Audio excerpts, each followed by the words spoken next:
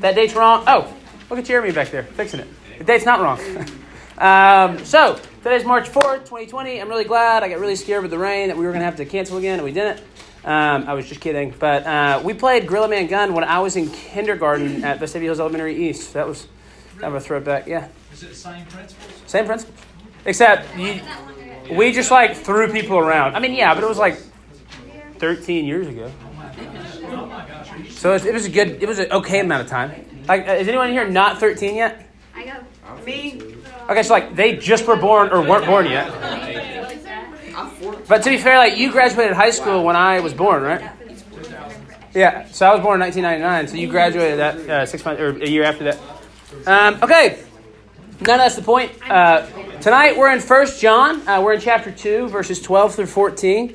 I'm going to read out the verses in just a second, and then I'm going to pray. But just to kind of recap, it's going to be a very minimal recap. Ultimately, this letter is written for two things. First and foremost, or two things, and one of the things he's doing is he's combating the false teaching of the time, the heresy that's going around, the secessionist party who is promoting things that are contrary to sound doctrine and contrary to Scripture.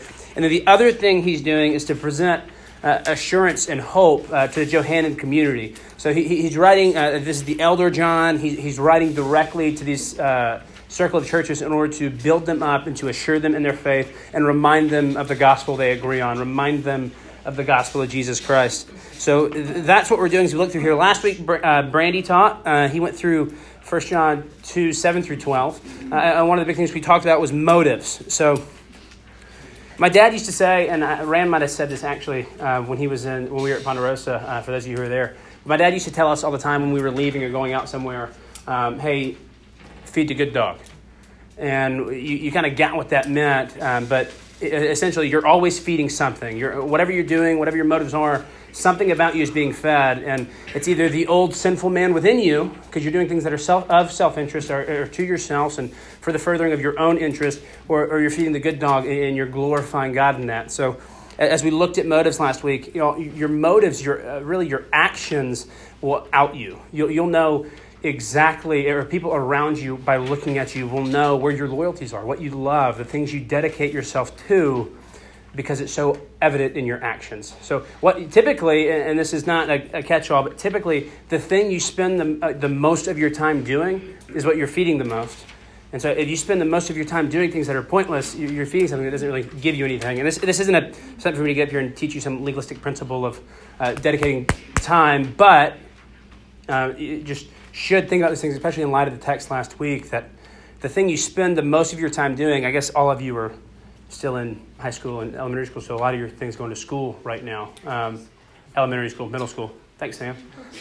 But just think about it. As you're dedicating the free time you do have, where are you spending it? Where are you putting those things? But the reason I say that is this week, we're kind of looking, John opens up in 3 verses, in 12 through 13, of what his intentions are, what his motives are behind writing the text, and really just where his heart is for the people he's writing to. So I'm going to read a text of tonight, and then I'm going to pray. I'm reading it first. I'm writing to you, little children, because your sins are forgiven for his name's sake. I'm writing to you, fathers, because you know him who is from the beginning. I'm writing to you, young men, because you have overcome the evil one. I write to you, children, because you know the Father. I write to you, fathers, because you know him who is from the beginning. I write to you, young men, because you are strong, and the word of God abides in you, and you have overcome the evil one. Dear Heavenly Father, as we look at tonight's text, I pray that we may see you in it, Lord, that we may be reminded of the gospel and the nature of Jesus Christ and who he is. I pray as we focus this little time tonight, Lord, that we'd have no distractions, but we would look at your text as authoritative and as just the word of life, Lord. I thank you for the kids here, and I pray that they may see the authority of your text, Lord, that they may just have a saving knowledge of who Jesus Christ is. Father, I thank you for this night as you've brought us to it, and I'm thankful that you'll bring us through it, Lord. And I just thank you so much for your grace that you just show so much to your children. It's in your Son's holy name I pray. Amen. Okay, so as we start off examining John's motive, there's 3 things he does in the text, or 3 groups he addresses. So he talks to the little children, then he talks to the fathers, and then he talks to the young men. So he always does it in that order. He starts with the little children and moves on, but it's important as we look at that first address. I write to you, little children. John isn't writing to your younger brothers and sisters or the people in Kids Equip. He is because they're part of the church, but he's not directing his attention there. Little children is how he's responded, or how he first named his congregation earlier, 1 John 2, and how he does it in 1 John 2:13 and 3:7 and 3:18 and 4:4 and 5:21. He consistently is referring to this body as little children, and he does so because he loves them. He's very affectionate with them, and he has this understanding relationship of who they are. So John is very familiar with the people he's writing to, and actually that familiarity is the basis that we're going to look at tonight. The reason he's so familiar with them is why he writes like he does tonight. So the little children, like I said, is the entire congregation. It's not like he's picking out the young ones. He's picking out the entire body. That's what you were doing. I was so curious. Secondly, he addresses the fathers. So as he moves on from little children, and as he's addressed the congregation as a whole, he then moves on to the fathers. And what he's doing then is acknowledging the men who are older in the crowd. So he's addressing the fathers, the people who have been there since the beginning and have been a part of this church the entire time. And then he addresses the young men who have come in and are a part of the church, but still have been there. So he's addressing them in these three different sections, and he does so in such a way that he's not only listed with his little children, but then addresses each group of people so they know that his intention is to write to them. He's being very specific with how he's trying to write. So now we're going to move into the real content of the lesson, and there's several things that he has. I was going to say a number to 1 to whatever, but I have A to G different things that he just addresses very specifically with the congregation. So first and foremost, we're going to look in verse 12. Verse 12, and see this. I'm writing you, little children, because your sins are forgiven for his name's sake. So he starts here. As he started this address with his familiar points he's making, he starts there because that ultimately is the most important thing about the unification of the body he's writing to. Is he's writing to them because their sins are forgiven, and because of whom forgave their sins, or for his namesake. So this isn't an unfamiliar principle. We see that in 1 John 1:7, as we've already seen it in this text, and then we see it again in Acts 4:12. And there is salvation for no one in no one else, for there is no other name under heaven for which we may be saved. We see it again in Ephesians 1:7. In him we have redemption through his blood, to forgiveness of our trespasses according to the riches of his grace. Not to mention we see it in Acts, in Colossians, and again in 1 John. So this theme is actually centric to Christian identity, and now we're just going to kind of camp out on this. Their sins are forgiven. So we, and Safe Haven does this as a principle, and hopefully all churches do this, but we start with an understanding of who we are before the Lord, okay? So John talks about how they've been changed, but we start with this understanding that we are sinners before God. We are not good, we are not holy, we are filthy and worthless, okay? So that's the understanding that we walk into, that we're born into. That's who we are. That is a part of our identity. So what John is doing, as he starts there, he's saying, I'm writing to you because your sins are forgiven. So he's not questioning that. He's not trying to ask them if they're saved. He's not looking for fruit of their salvation. He's seen it. And he's telling them, I'm writing to you because your sins are forgiven. And he moves into just the importance and how we get that forgiveness for his name's sake. Your sins are forgiven for his name's sake. And God saved you in order to get his glory in you, and that you're being his children, and he loves you, and he wanted to save you and secure your redemption. But also, he did it through his son, Jesus Christ. You know, there's beauty with the idea that the eternal God, instead of giving you this means of work you have to do to accomplish salvation, has given it to you by becoming incarnate flesh and then dying. So what we see in Romans that the wages of sin is death, and we need to pay that. And so Christ, for his name's sake, forgave our sins by offering himself as the means of salvation. Okay? So John starts here. That's the principle of what he's saying. He wants to be reminded, hey, this is the most important thing.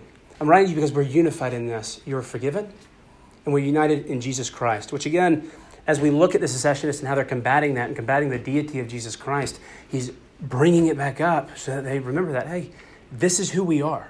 We're Christ followers. That's why we exist. This is our nature. This is what we're doing. And so because of Christ, your sins are done away with. You've been redeemed, and you have a propitiator and an advocate before the Father. You're white as snow, and you are seen as righteous. And again, because of Christ. And I want to camp just there real quick. Because of Christ. That is more than anything. Paul talks about it as he goes to the Corinthians, that he preaches nothing but Christ crucified. That is our mantra as Christians. All glory be to Christ. Because there's nothing that we could do. Christ did it all for us. Even if legalistically you walked the way of justification and you followed the commandments and you looked at the Levitical law and followed it just to a key, it doesn't matter because that doesn't save you. What saves you is the blood of Jesus Christ, which covers your sins. So that's why he's pointing that out. That's why he wants to start there as he addresses the entire congregation, because we're redeemed, we're adopted, we're purchased, we're delivered, and we've been made new through Christ. And through Christ, all things are possible. And we see this in Matthew 19, 25 through 26. How then can we be saved? And Jesus answered them, with man this is impossible, but with God all things are possible. And God himself made salvation possible. So the very next thing he says as he moves on from the little children overview, he moves into, I'm writing to you, fathers, because you know him who is from the beginning. And this goes back to chapter 1. Chapter 1 of 1 John says, that which was from the beginning, which we have heard, which we have seen with our eyes, which we looked upon and have touched with our hand concerning the word of life. That's a reference to Jesus. He's completely filling that with Jesus.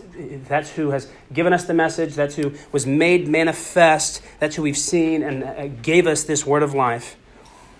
And what he's doing is trying to remind them of this. Hey, I know that there's this heretical doctrine that's coming around, okay? But I'm writing to you because you know him who is from the beginning. And that beginning is the beginning of their walk with Jesus Christ as they were given this word of life that made them new creations.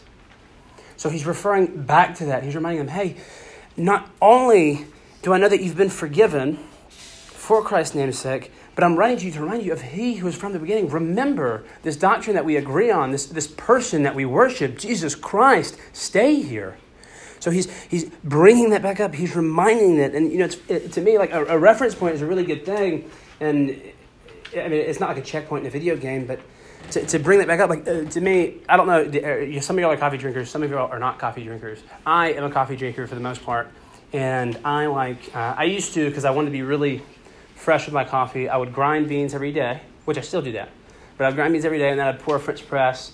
And then I would wash my French press and I would enjoy my 3 cups of coffee because that's how much it gives you.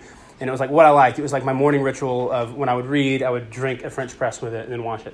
But then I figured out that was too much work. I didn't want to do a French press anymore, so I moved on. And through that, I learned while I was trying to not break the bank, because I don't have that much money as a college student, I wanted to still drink coffee. So I started to move on to Folgers, which, Jeremy, how good is Folgers coffee? It is so bad. Folgers is the worst. Matter of fact, I went out to buy coffee from Men's Equip tonight, and I got in the lane, and I saw the Folgers, and I just went, no, I'll buy something else. I'm not going to get Folgers from Men's Equip tomorrow morning. But it's just awful. But, and this is the only thing, at least in my mind, that Folgers has going for it, and it's that when I drink Folgers coffee, I don't just think of Folgers coffee. What I think of is 5:30 in the morning at Men's Equip.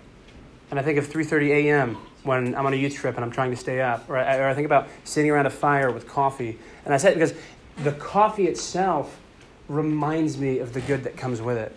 So Paul's bringing up, hey, remember who you have known from the beginning. Because you have known him from the beginning, he's giving them that reference point of it's Jesus Christ, okay? So Jesus Christ is, again, who he's reminding him of. And y'all, as John is assuring them in this book, he just continually says, points them back to Jesus, points them back to their original faith, points them back to the assurance they have in him.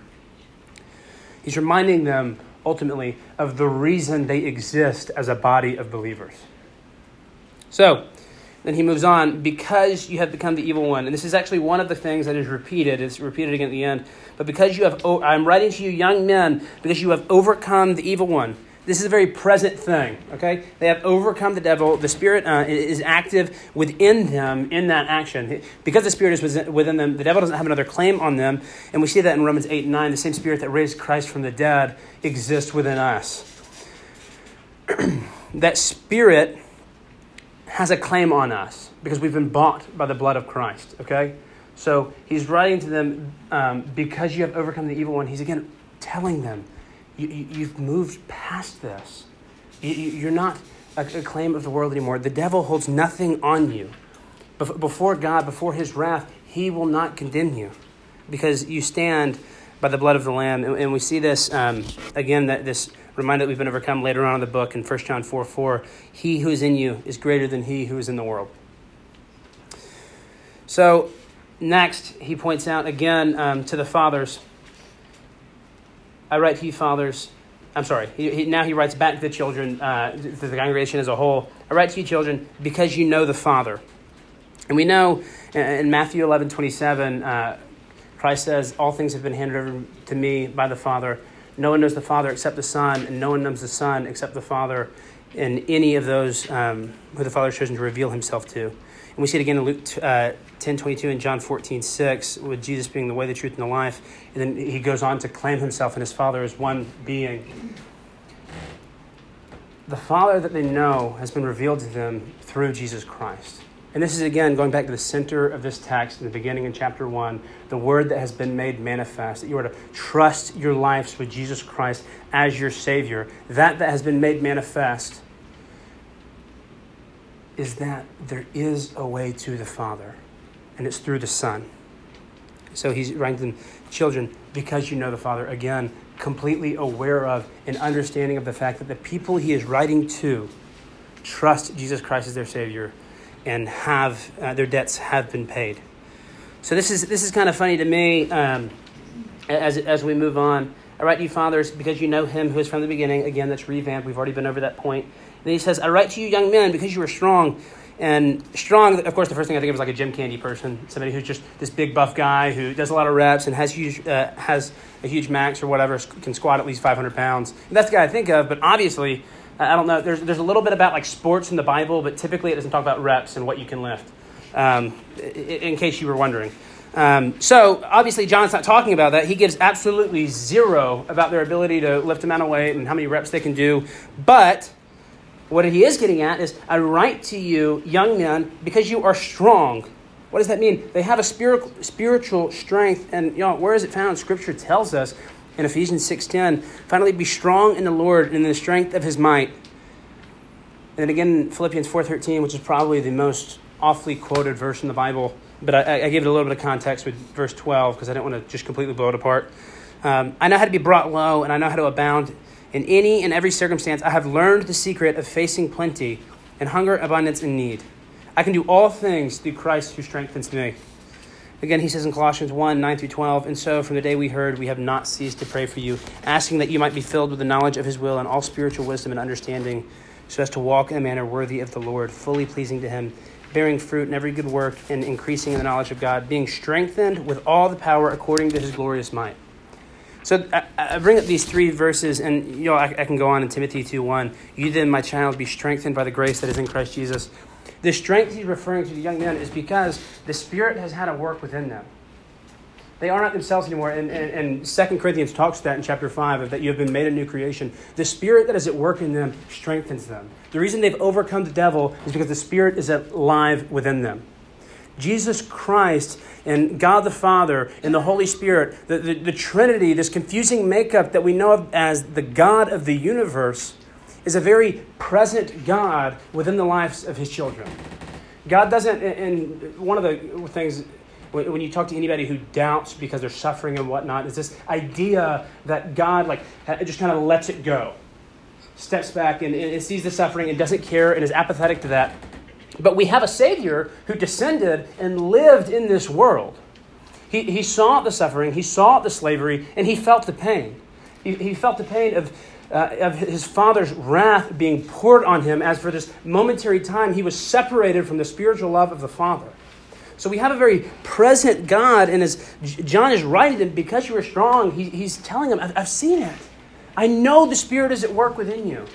I know that you love Jesus Christ and that your allegiance is to God and that the Spirit is working in your community. And so as he's combating the secessionists at the time, as he's combating these people who don't believe in Jesus Christ, the people he's getting at now, he's saying, hey, this part of the letter, what I'm saying is this. I've seen your faith. I've seen your fruit. I've seen it be worked out. I know you know Jesus Christ. I know you know the Father. I know that you have been saved because it's so evident in the lives of the believers in the community.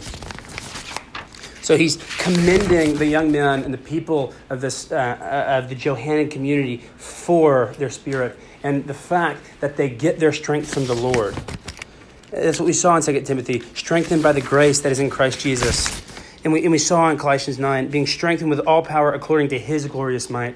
And then Philippians 4:13, again, like it's on the back of wrestling shirts, y'all. That makes absolutely no sense. But like it's this, I can do all things through him who strengthens me. In Ephesians 16, when Paul is ending his letter to Ephesus, he says, but finally, be strong in the Lord and in the strength of his might. The strength of the believer, the spiritual discipline of the believer, the spiritual maturity of the believer, all of that is wrapped up in the Spirit within you. And I'm telling you, the Spirit works. There's one of my favorite things, and Charles Spurgeon used to approach the pulpit, and every time as he approached the pulpit, the last thing he would say before he either opened up a prayer or looked at the Bible, he would just stop to himself and he would say, I believe in the power of the Holy Spirit. And I didn't even think about that later on. It's not anywhere in my notes, but I almost said that when I was praying earlier, because that is so evident. That's what has to be important here. There's not an aspect of me getting up here or Brandon getting up here last week or if Joseph gets up here or when Randy's here and he gets up here where any of us think that we're going to convince y'all to love Jesus Christ because of how brilliantly we've paid it out. Especially when, even if you do, you get into that logic and we give you some false gospel that's filled around, you name it, you claim it, you get what you want, and you start believing that Jesus will give you everything you want, and you get there, well then you start looking at the Bible and you see the thing where it says, hey, you have to lay down your life. You have to pick up your cross. And so the power of this man, you are strong. He's commending them because of their faith in Jesus Christ. He's commending them because in their community, it is so present that the Spirit is at work. That is our only hope. And I don't mean even as a youth group. I mean in every one of our equip groups and every single one of our church functions. Our hope for the community that we can reach the people outside. Our hope as we go to Indonesia. All right, guys, our hope against anything is Jesus Christ. And that God is an active God whose Holy Spirit works. And it's funny, we go through these times, whether it be in America or the world, where things get dim. And people start to have this philosophical conversation of, are things getting worse? Is this world getting worse as it progresses? Y'all, this world has always been bad since the fall in the garden. Sin entered the world and it became a bad place. Okay? And so we want to debate it and we want to look at it. And what's awesome and the beauty and the mercy and the grace that we see in that is every once in a while, like in the Great Awakening, we see dudes like Jonathan Edwards come up and we see God flex his muscles and use somebody. And I mean, don't get me wrong, he uses people every day. He uses tools, even ministry with you and your classmates, even ministry with us when we're at work, when I'm in class with students. Like, he uses tools. But it's just crazy that this mercy and grace is shown sometimes when the Father just flexes and says, look, I can work. And we saw that when Jesus Christ was walking on the earth and he would preach and he'd have 10,000 people coming around him because they saw what he could do and they knew he was who he said he was. We saw that, guys, if you'll spend some of your time going through the book of Acts and we see the apostles going around and just teaching and just hundreds of people, thousands of people following them. And it's for what John's saying here, because you are strong. But where do you get that strength? In the Lord. The Lord strengthens us. His Holy Spirit within us is what strengthens us. And so then John moves on and he says, because the words abide in you, and he says it again to the young men, and the word of God abides within you. So what is the word of God? Again, we're not jumping back to the Mosaic Law. John makes no points of that here, but it's two things, or really three.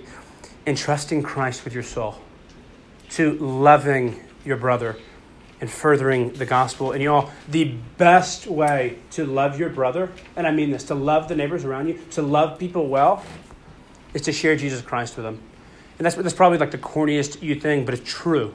The best way to love somebody. And I know it's uncomfortable, and I know it's embarrassing. It was JT was there with me a couple weeks ago. I stood before, it was a college, like 30 or 40 people, but I stood before and I started talking about what biblical creationism looked like. And whatever you think, they're like, I got up there, and the very first thing I said to them was, hey, you know what? I have 20 minutes to say what I want. That's the title of this presentation. I have 15 to 20 minutes to say whatever I want and tell you why I believe it. And so what I'm going to tell you right now, the very first point, before you can listen to anything else I say, is I believe in the authority of Scripture. And that's it. Some of you in here are going to look at me and say, well, he's one of those old country people who thinks like the rain doesn't come from above, that God sends it when he wants to, or that AIDS was started because God was mad at whatever. And that's what they think. And I'm serious. That sounds so backwards. But people have this weird understanding when you say, no, I believe in the full authority of the text. But y'all, that's it. That's what we have. That's the only reason any of us get up here to teach is because we believe this book that has been brought down from generation to generation, that was written by over 100 authors throughout 6,000 years. This book that is the good news of God crafting a redemptive plan and offering his Son as the Redeemer, offering himself as the Redeemer. And it's just beautiful. So as he's telling this, I'm writing to you because the word abides within you. They have entrusted Christ. They are loving one another as brothers. And this comes up, so John writes 3 letters to this community. In 2 John 1 through 2, the elder to the elect lady and her children, whom I love in truth, not only I, but also who know the truth, because of the truth that abides in us and will be with us forever. Again, he does it in 3 John. For I rejoiced greatly when the brothers came and testified to your truth, as indeed you are walking in the truth. I have no greater joy than to hear that my children are walking in the truth. What does that mean? That they are walking with the knowledge of, with the understanding of, that Jesus Christ has died for them. That not only did Jesus Christ die for them, he came back from the grave and ultimately defeated death for his children. So he's overcome, and he's commending them with this understanding of the word abide. That's why I'm writing to you, because there's hope here, because the word abides within you. The true word of God that Jesus Christ saves. And then lastly, this is beautiful. It's the second time he uses this phrase, because you have overcome the evil one. So the first one was a very present thing, that actively in their day-to-day, they are overcoming the evil one as they go out and do good works, as they're loving one another. This one is a little bit different, as it's a previous, I don't remember exactly what the tense is called. But as he's speaking this, what he's talking about is death has been defeated. I'm writing to you because you have overcome the evil one. Ultimately, your condemnation, your wrath has been taken care of completely. It's been handled. So he's writing to them because they've overcome the evil one indefinitely. The devil doesn't have a snare on them anymore. 1 Peter 5, 6 through 11 tells us, sorry.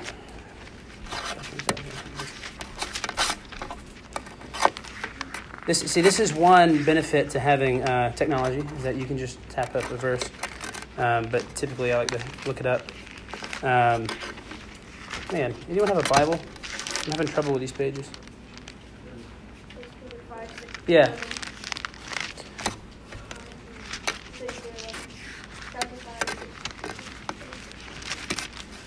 Anyone there? I love these pages, but they just don't turn very well. Yeah, you got it for JT? Are you there, Lily? Read it for me. Humble yourselves, therefore, under the mighty hand. All right, y'all, listen to JT. Hold on.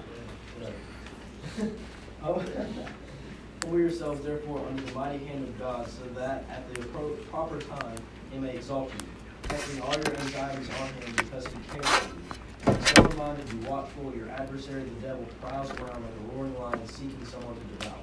Resist him, firm in your faith, knowing that the same kinds of suffering are being experienced by your brotherhood throughout the world. And after you have suffered a little while, the God of all grace, who has called you to his eternal glory, Jesus Christ, will himself restore, confirm, strengthen, and establish you. To him be dominion forever and ever. Amen. Thank you, JT. Guys, the reason I wanted to read that, the reason I want to focus in on that text is that it's addressed there. Your adversary, the devil, prowls around you like a roaring lion seeking to devour you. But resist him, firm in your faith, knowing that at the proper time, the God of all grace, who has called you to his eternal glory in Christ, will himself restore, confirm, strengthen, and establish you.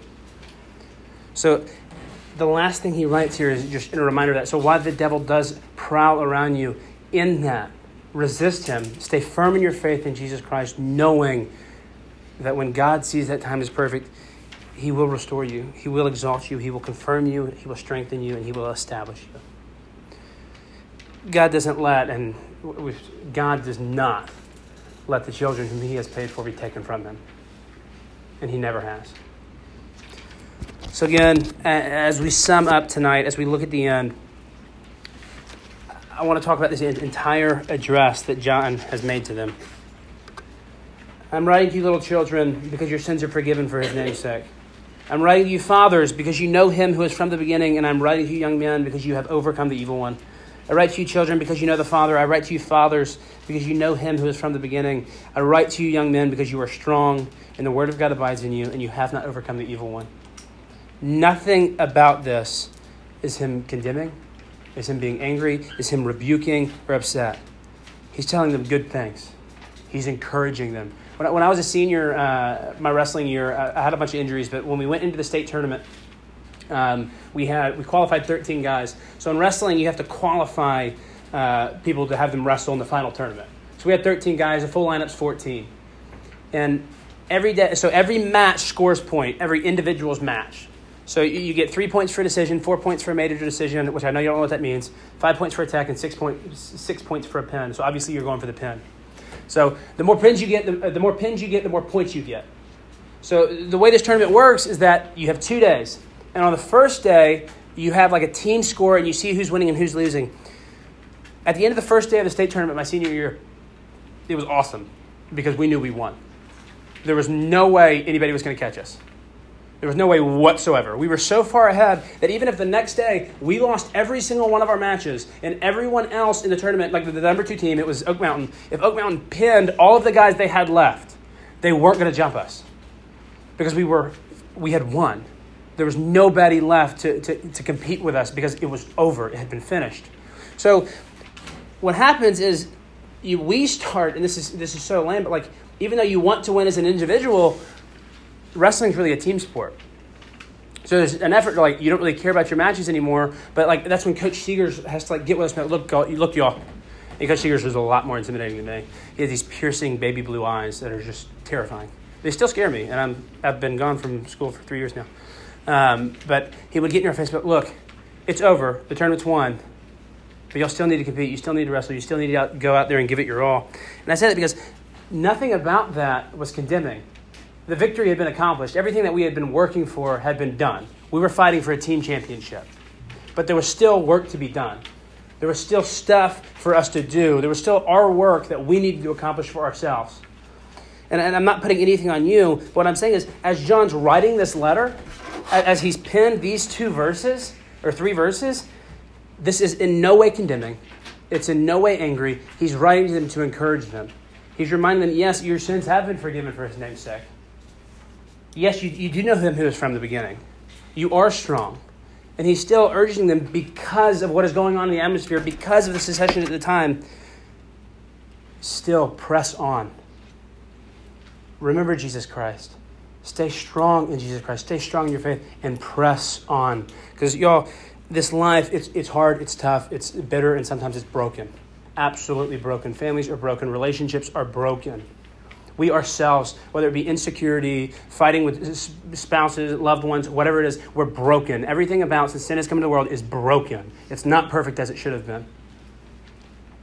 But what we're reminded of is the hope we have in eternity as Jesus Christ has saved his children from the wrath of God. Dear Heavenly Father, thank you for tonight, Lord. Thank you for your Son, Jesus Christ, who has spared his children, Lord, who has saved us from eternity, Lord. I thank you that he delivered us to you, that we can come before you, that we can pray to you, that we are able to reach out and know that you are a very loving and active God in our lives. Father, I pray that we may be like the Johannine community, Lord, that we may just be established in the Word, just reminded of the Word that you've given to us, reminded of your Son, Jesus Christ, and that we would live in everything we do with that being our motivation to glorify God because of what you've done for us, because of who you are. Father, I pray that as we go throughout our week, as we go into the weekend, as we go into our small groups, Lord, that you would be with us, Lord, that you would work, and that if anyone here doesn't know Jesus Christ as their personal Savior, that they may come to know him. Father, I pray that they would have just a thirst and a hunger to read your word, to truly know the nature of your character and just who you are. Father, I thank you for what you've accomplished, and it's in your Son's holy name I pray. Amen.